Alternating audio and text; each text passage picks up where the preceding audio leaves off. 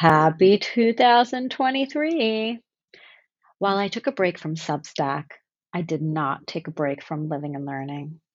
If you follow me on Instagram, you know what I've been up to. If you don't, please do. And I'll include some videos here today to get you up to speed. The Cliff Notes, remember high school guy? Yeah, well, it's game on.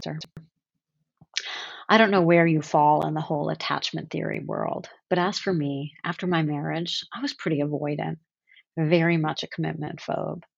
And frankly, one might say having affairs in the earlier part of the marriage was a way of creating some distance to make me feel more comfortable. But I always talked a big love game. So the guys I date were also avoidants who were running, and I'm an earnest guy looking for a relationship script. So in some ways, we were perfect for each other. See the GIF below? That was the dynamic. They had a let me love you energy, which I liked on one level. But I was like, back it up energetically because I was afraid. The dysfunction is kind of hilarious when it's illustrated, right? Are you ready for the mind blowing part though? After years of doing my work and finally being ready to actually do the real work of intimacy with someone who had frankly been chasing me down for it from day one, when I take my hand off their proverbial forehead so we can deepen our relationship, what do you think would happen? They'd get scared and peace out. It makes perfect sense when you think about it. They signed up for the girl who didn't want intimacy. They needed to run an I want love script for their own reasons, but that didn't mean they were actually ready for real intimacy.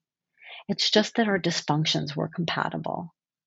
The three significant relationships I've had over the past 20 plus years all followed this pattern.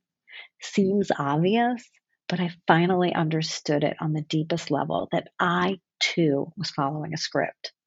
If I wanted a different experience, I too had to be different. I know. Duh. I knew I had evolved. Otherwise, I wouldn't have seen the pattern so vividly. But patterns are also just habits that need to be fed. I was ready to be in a healthy relationship. Stage left, high school guy. And he was ready too. Be honest, he was readier than I was. He'd already been divorced for years and had cycled through the dysfunctional post divorce relationships we all kind of have to go through to figure out what we brought to our marriages that ultimately failed.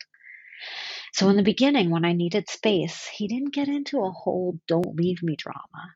He would simply give me space. And as I worked to end my patterns of creating drama and chase me narrative, it was one step forward, two steps back.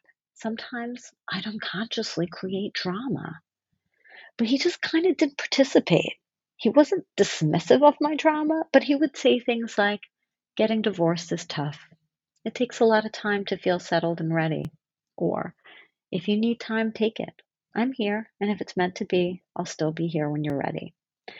In other words, my trauma didn't trigger him. He understood it as a part of an unwinding, a shitty divorce, a challenging childhood. Oh, and we took the whole thing slow. There was no physical relationship for many months, zero pressure from him for commitment, sex, or anything. He was happy on his own. He didn't see me as the key to anything, so there was no grasping and nothing I felt the need to wiggle out of. Plus, remember, I stopped dating for a few months. It was almost like changing my diet. Have you ever eaten really clean for a few months and then the idea of crunchy Cheetos, which you used to fantasize about, actually no longer appeal to you? It was kind of like that. Stopped having these out of habit relationships and situationships with people I had trauma bonded with. I felt ready to actually build something real. Ready at least to try. Before I wasn't even trying. I was just passing the time and treating dating like I was rifling through my snack closets, going from salty to sweet over and over until I felt sick. Falling back on old unhealthy habits. After the man fast, I felt ready for a normal meal. I had established a healthy. And as for high school guy, listen, he's hot, He's kind, he's patient, he's funny, he can fix anything. He's got big dick energy. Okay, I'll stop. But most importantly, he's healthy. And so am I. So am I. I don't actually believe in fairy tales or happily ever afters. Not because I'm a cynic, but my happiness isn't tied into who I'm dating. I was happy before him, and I'll be happy again if we break. The happily ever after concept is based on an attachment to one person and one status quo. And the person I'm most committed to is myself and my growth. And maybe that's what commitment phobia has been for me, this idea that I'm attached to being with another person instead of always being there for myself, no matter what pathway my own journey takes me. So here's what I believe instead.